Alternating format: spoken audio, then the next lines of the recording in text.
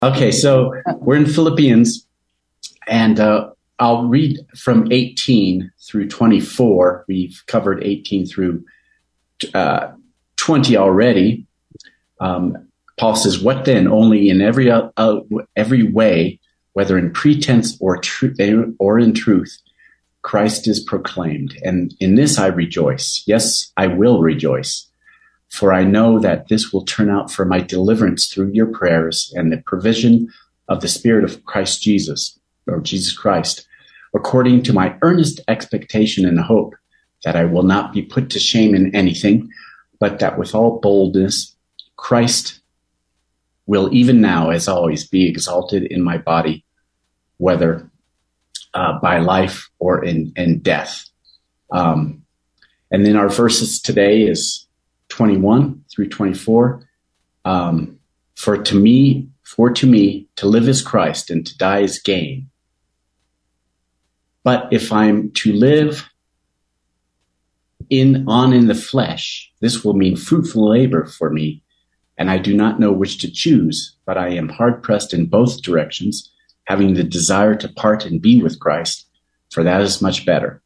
Yet to remain on in the flesh is more necessary for your sake. And we've been, Roger and Bob covered that Christ was being preached by people, two groups, one with boldness and with good hearts, and the other to cause Paul some problems, right? Right. Two groups were preaching Christ, but he was rejoicing even in the fact that Christ was being preached either way. So he was an optimist there, even though some people were trying to just put him away in jail or to death for good. Okay, verse 21. For to me to live is Christ, and to die is gain. I thought about this verse so much I can't even spit it out now. It's a big verse, right? Right. It's got big ramifications for the Christian life.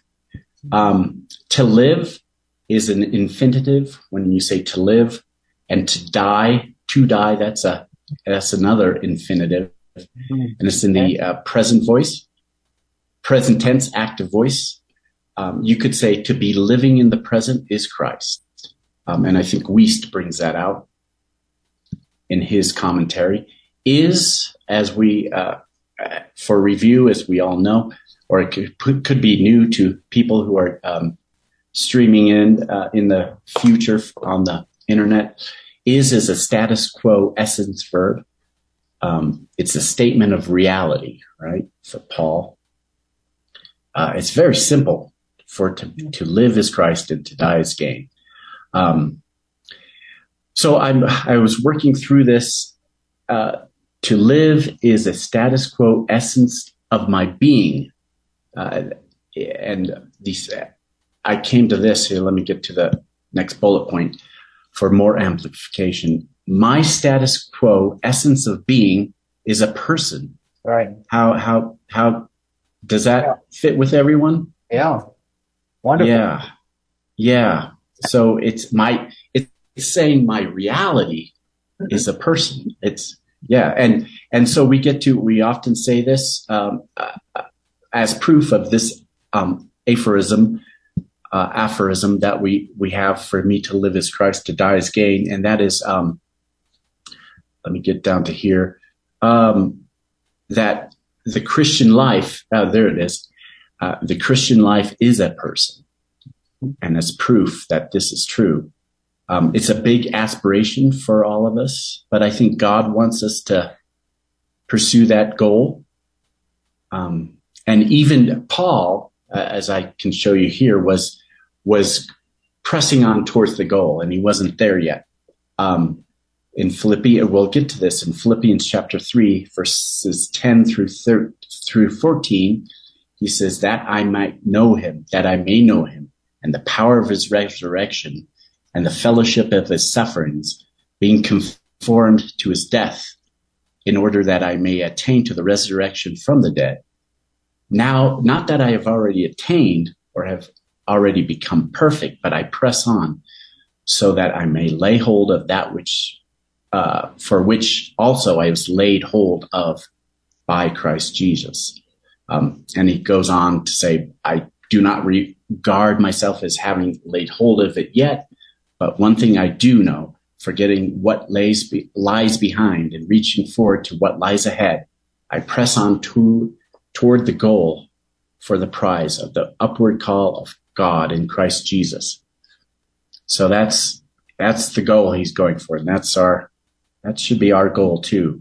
And I thought that's a nice summary of to live as Christ. And it looks like you're still with me on the internet. We're still there. Yep, we're still alive. Okay. Yeah, thanks. You look like a marionette there. There you go. And now I'm going to go into why is this so? Why is it to be so, to live as Christ? And here's proofs from Paul's own perspective that we get from his other epistles. And it's a mission statement for us, isn't it? It's a mission to have. And in business, you have a mission statement, and then you have strategies to accomplish the mission statement. And I thought of that kind of that business discipline. Mm-hmm. And so the strategy could be Galatians 2:20. I've been crucified with Christ, and it is no longer I who live, but Christ lives in me. And the life which I now live in the flesh, I live by faith in the Son of God who loved me and gave himself for me. So two things, Christ, I live by faith, and then Christ lives actually in reality, lives in me. So you can see how it's really possible to live, to be in the living is Christ, as he says in verse 21, even though it sounds impossible. And then more from him, we'll get to this in Philippians 3:7-8. But whatever things were gained to me, those things I've counted as loss for the sake of Christ. More than that, I count all things to be loss in view of the surpassing value of knowing Christ Jesus my Lord, for whom I've suffered the loss of all things and count them but rubbish, so that I may gain Christ. And this lesson this morning is going to be a lot of scripture verses from Paul, just because he says so much about it, and to prove this thing out, to live as Christ. So I'm just using his words. It was kind of in that way, it was sort of easy to put together, but I wanted to kind of do an exhaustive study of all what he said that would be related to live as Christ.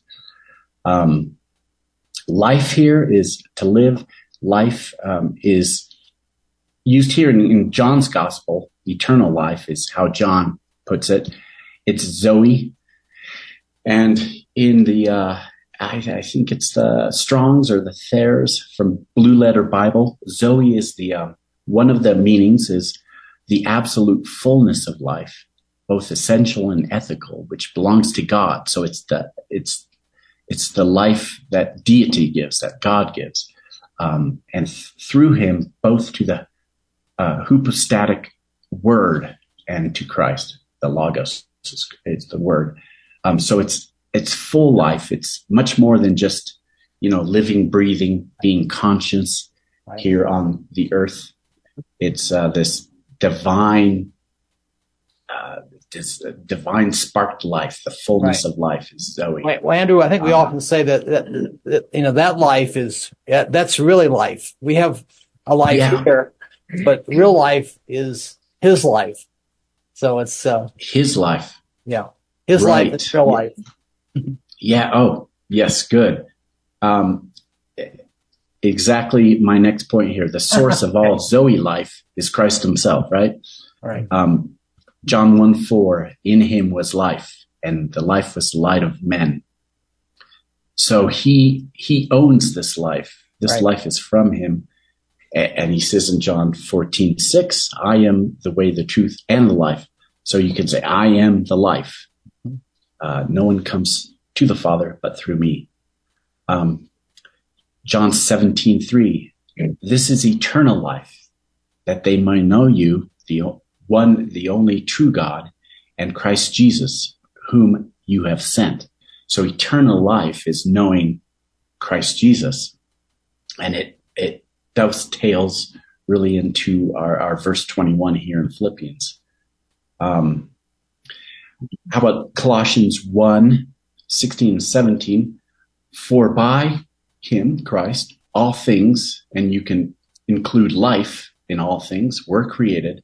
He created life, both in the heavens and on earth, visible and invisible, whether thrones, dominions, or rulers or authorities, and all those things are living beings, aren't they? And all things have been created through him and for him. He is before all things, and in him all things hold together. Boy, that's big, isn't it? It is. So it makes perfect sense what Paul is saying here in verse 21. Or how about this? Colossians 1:3 and 4. For you have died, and your life is hidden with Christ in God. And when Christ, who is our life, it says it right there, appears, then you will also appear with him in glory. So Paul has just said so much about this he doesn't unpack it here, but he says so much about it in other letters. So how can this, to me, to live as Christ, how can we accomplish that? And I thought of this verse, and I should have referenced it. It's the word, that's John 1. Anyone have that? 14. Right. 14. Okay, thanks. Yeah, I forgot to put it down. And the word was made flesh and dwelt among us. And we beheld his glory, the glory of the only begotten of the Father, full of grace and truth. And that word beheld is theaomai, as you can see there. And this one, for this is the will of my Father, that everyone who beholds theoreo, the Son, and believes in him will have eternal life, eternal Zoe. And I myself will raise him on the last day. So two words, one word, theoreo or theaomai, kind of different tenses of the same word. It's to be a spectator of, to look at attentively. Theoreo is to take a view of, to survey, to consider with the mind, to find out by seeing, to contemplate. And my dad made a big point of this word a lot, right? I was going to mention that, Andrew. That just came to mind too. Yeah, and especially when he taught. I think you and Vonnie were in the audience when he was at Bellevue Bible Chapel, right? And going through the identification truths, and he was telling you about this. What word do you get when you think of theoreo, right? What word comes in our English? Theater. Theater, yeah. He would say theater. And so you're theatering the Lord Jesus Christ, and it makes sense. You're like in a movie when you go to. And my dad never went to movies. I don't know how he got that, but it's true. When you go to a movie and you sit there for 2.5, 3 hours in the early afternoon, and then you come out and it's kind of dark, and you're like, "Whoa, it's dark!" And where am I? And where am I? I live here. Okay, this is town. Okay, now where did I park? And you're all, and especially when I watch things like a James Bond film, I am James Bond, right? You theater it so much that you're changed.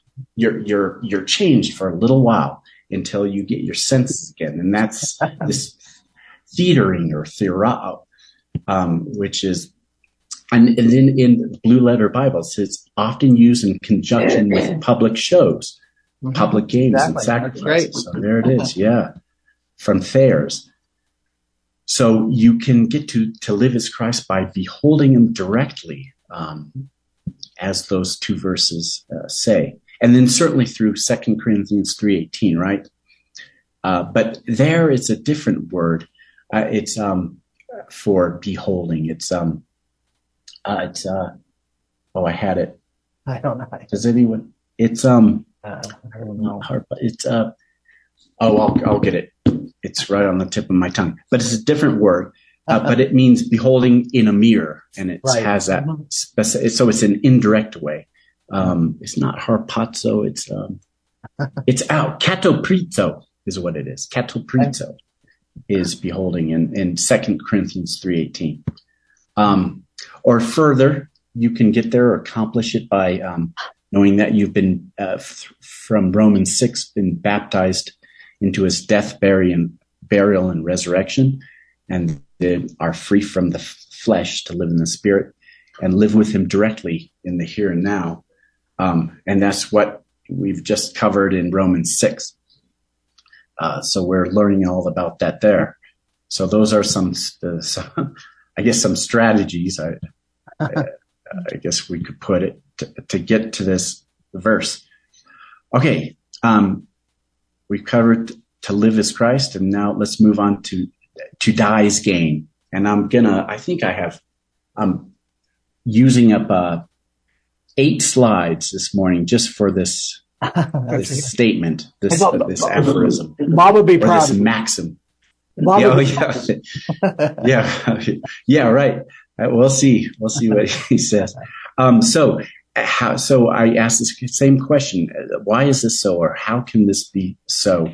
To die is gain, and this is really quite easy. And gain means advantage, or even lucre, is what it is.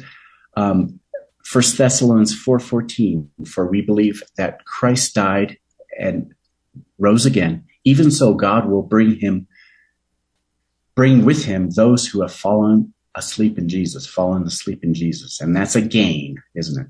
Mm-hmm. He's going to bring us with him. Another gain, for we know that if the earthly tent, which is our bodies, this earthly tent is our house, our house is torn down. I'm kind of butchering that, but you get the idea. We have a building from God, a house not made with hands, eternal in the heavens. 2 Corinthians 5:1.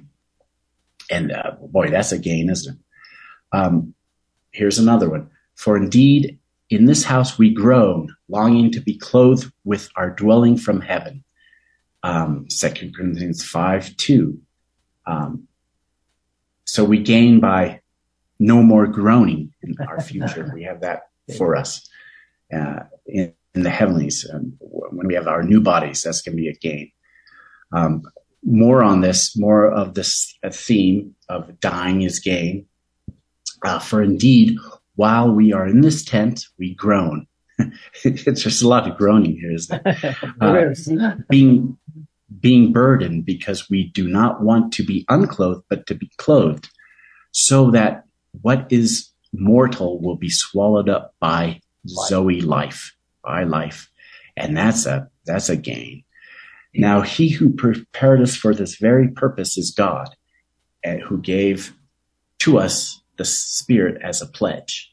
2 Corinthians 5:4-5. So I'm just really kind of eating up the 2 Corinthians chapter 5 passage here. Here's more of it, because there's so much there. Therefore, being always of good courage, and knowing that while we are at home in the body, we are absent from the Lord. That's a minus. That's not a gain. For if we walk by faith, not by sight, for we walk by faith, not by sight, we are good courage, I say, and prefer rather to be absent from the body and to be at home with the Lord. And that's the gain. That's the positive end of that. That's 2 Corinthians 5:6-8. I think I have more gains, but I'll get through these gains. There's so many. And I heard a voice from heaven saying, "Write, blessed are the dead who die in the Lord from now on. Yes," says the Spirit, "so that they may rest from their labors, for their deeds follow them." That's Revelations 14:13. And here's some more. I'm just going to move this. Here's from 1 Corinthians 15, which he talks about the resurrected body, another gain. "But now Christ has been raised from the dead. He's the first fruits of those who are asleep." So I say he is our first fruits of our resurrection as well. And after that, those who are Christ's at his coming, from verse 23 of 1 Corinthians 15. So we are his, and so we are especially his after we die, aren't we? Because he has to take us and give us his life to have this eternal life, this Zoe. So it's all in his hands. So I hope he has a good Secret Service team to keep him alive, because if he goes down, we're all going to be, we're all going to be, we have no hope then. But of course, he doesn't need that. He is life itself. Here's the gain. There are also heavenly bodies and earthly bodies, but the glory of the heavenly is one, and the glory of the earthly is another. There is one glory of the sun, and another glory of the moon, and another glory of the stars. For stars differ from star, for star differs from star in glory. So he's making the comparison. So is also the resurrection of the dead. It is sown a perishable body, but it is raised in an imperishable body. It is sown in dishonor. It is raised in glory. It is sown in weakness. It is raised in power. It is sown a natural body. It is raised a spiritual body. If there is a natural body, there is also a spiritual body. From 1 Corinthians 15, 40 through 44, and you see those very big gains. The resurrection of the dead.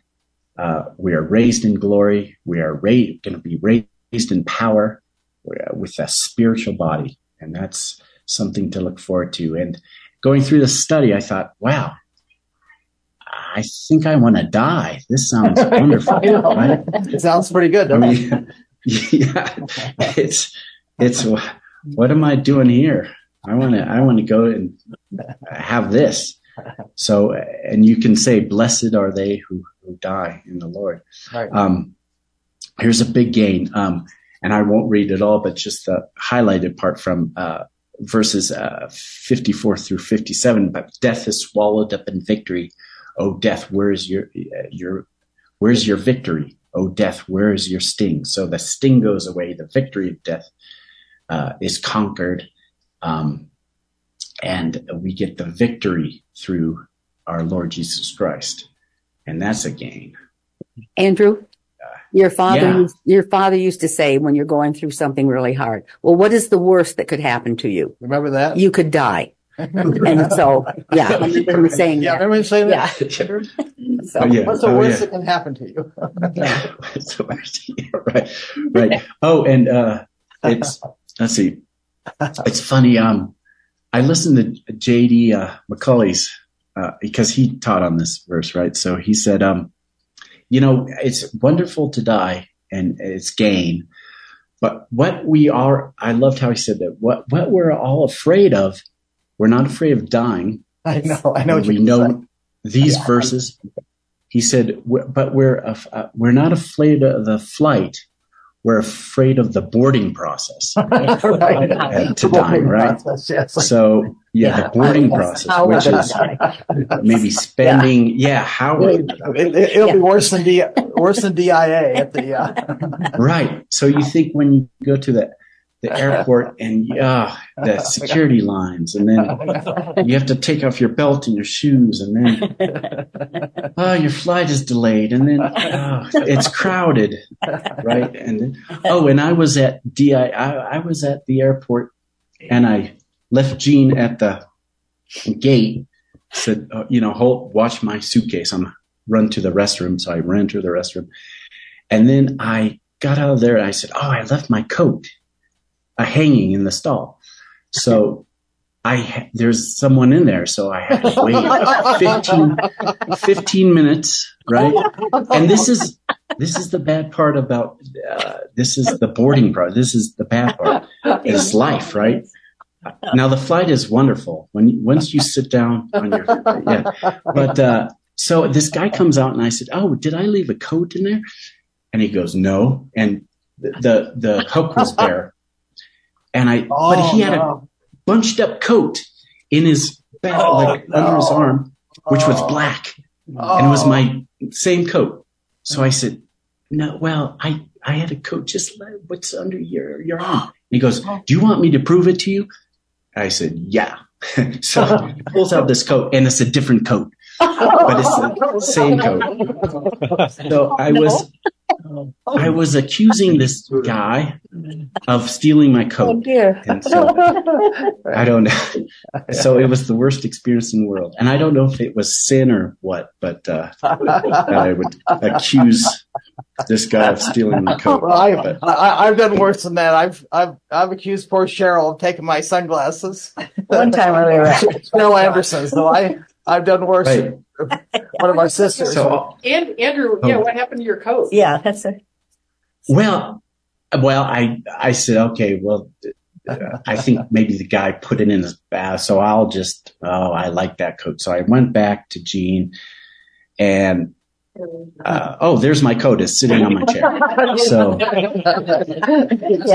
that's exactly what I did. That was, that's it. And you did exactly what I did with sunglasses. I accused him of having my sunglasses. And they were in the car anyway, so I've been there, done that. Oh my goodness. Boy. I hate when that happens.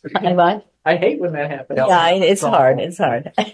And then I was probably prejudiced because this guy had tattoos. And I thought any guy who has tattoos is a criminal. You know? So I think I sinned big time there. Well, you prove we have a fallen nature, Andrew. Right. And we're going to be talking about that in the next service. Oh, good. Okay. We'll make mistakes. Excellent. Yes, okay. we do. Yeah. So here's Andrew. Yeah. I have a question. Yeah. A while back, I used to be in a guitar group where we would play for each other, and there's an old gospel tune called "Goodbye World, Goodbye," and right after I would play that, one of the guys piped up and said, "Why are you so interested in suicide?" Oh my goodness. It's interesting how the unbeliever can take the word of God and have absolutely no idea what it means. Yeah. And the opposite of for me to live as Christ and to die as gain, if you are not living for Christ, then your death isn't gain. Yeah. Yeah. That's right. Oh, yeah. That's excellent. Yeah. And my mom, when I was a kid, she used to, and this is kind of fatalistic, but she always used to go around the house and sing this song, "Stop the World, I Want to Get Off." And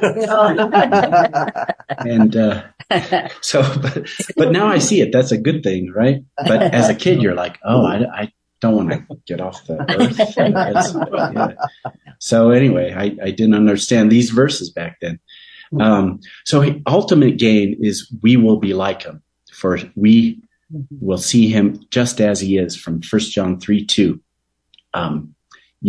That's the ultimate verse of this. Beloved, now we are the children of God, and it has not appeared as yet what we will be, but we know that when he appears, we will be like him. We shall see him as he is. 22. Here we are. Moving right along. Andrew, can I jump in just for a second? Yeah, sure. So I always looked at that verse, for me to live and to die as gain, both, I don't know if you say positionally and conditionally, but I also look at it like we enjoy the benefits of death now. Like, Paul says, I die daily. And we dying to the world, dying to our old man exposes us to more and more of the life of Christ and, and the knowledge and just abiding with Christ. So I look at it like everything you just said is ultimately where it's all going, but we can also enjoy that process of death as we live our Christian lives right now. Yeah. And that's a good point, Jimmy. I was going to cover that it can mean too positionally. But so I'm just dealing with it physically this morning. But yeah, you could do a whole nother lesson on dying daily and dying to the old man and death. To die is gain from the power of the old man. Yeah. But then I'd have too many slides and you guys would. Yeah, but that's true. So that's a whole nother, kind of ball of wax, isn't it? Mm-hmm. Yeah. But certainly a good one. So on to verse 22, but if I am to live on in the flesh, this will mean fruitful labor for me, and I do not know which to choose. So after this great aphorism or maxim, to live as Christ, to die of gain, he takes us back to the earthly scene. And what was before was a wonderful heavenly scene. We are now back on earth, and he's back with them. So if we review Paul's circumstance, he was in prison, very likely in Rome, possibly chained to a Praetorian guard, night and day, squalid conditions, darkness, little food. So he doesn't know which way to go. It's hereo. And you can get the word vote. He doesn't know which way to vote on this to live on or to die, because that's gain. All the benefits of dying is positive. But I like what J.D. Macaulay and Vern Peterman said. Notice that you don't hear Paul complaining about his circumstance in the least. He is content in this prison, in this house arrest that he's under. And they do a nice job of sort of unpacking that. And you think of what fruitful labor means for Paul. It's, he planted churches. He had ministries to Ephesus, Corinth, Philippi, Thessalonica, Colossae, the churches in Galatia, Athens, Berea, Derbe, Lystra, Laodicea. He did 3 missionary journeys, defense of the gospel throughout Southern Europe and Greece, and things like that. And likely he wrote the epistle to the Hebrews, et cetera, right? So we know what his fruitful labor is when you read the Acts or the letters. And then amidst all these hardships he had, think of that from 2 Corinthians 11, 23 through 28.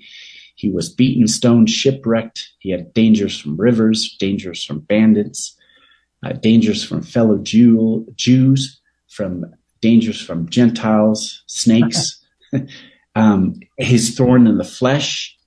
He was just like, yeah. So he's saying, do I want to leave this world and go away? Because that's my fruitful labor, and that's true. So he doesn't know which way to choose. And as he says in verse 23, he's hard pressed from both directions, having the desire to depart and be with Christ, for that is very much better. So this hard pressed in both directions. Notice that, and again, J.D. Macaulay did a good job of it. Both directions are positive, right? It's a positive versus a positive. So his desire to stay on in the flesh will benefit his spiritual children and continue fruitful work. And then his desire to be taken home and be with the Lord, that's a positive. So both positives. So he's not stuck between a rock and a hard place. It's more like he's stuck, as I came up with this, between a sapphire and a diamond, right? Two good things. Two very good things is what he's saying. But Andrew, in prison, he was protected and he could further the gospel. They couldn't kill him in prison and harass him. He was basically protected to further the gospel. By the guards. Yeah. He was protected from the Jews and the people on the outside who wanted to kill him. And I think the Roman law would say if the guards killed him, then they would be die. Brought to trial. Yeah. And I think he would, he says fruitful labor for him is getting out of prison and continuing on in his journeys. But I think his prison stints were very fruitful because he was sitting there and God got him to sit down and write. So we want to have the written word if God didn't sequester him in prison, right? All he could do is write what we have. I mean, look what we had when I was going through To Die Is Gain, all that wonderful stuff. That's all from his letters.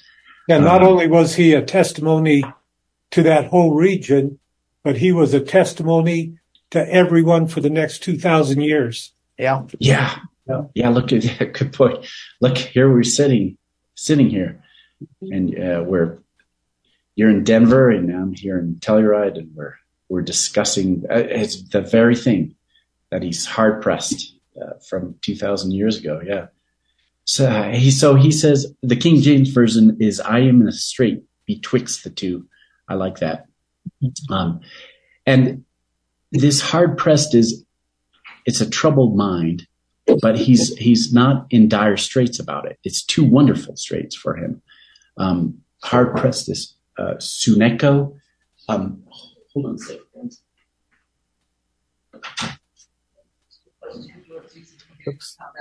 Okay, I'm back. Hard pressed is suneko. Are you on something? And it has the shade of being in a mental pickle. Is that word in Greek? So Vern Peterman has made the note that the Roman streets were very narrow. They were narrow streets with high walls on each side. So that's what he could be getting this straits from, this suneko. And so he has the desire. He says later in the verse 23, he has the desire to depart and be with Christ, for that is very much better. And I've highlighted the very much better. You can see it's a triple positive. See that triple positive in that, and that comes through in the Greek too.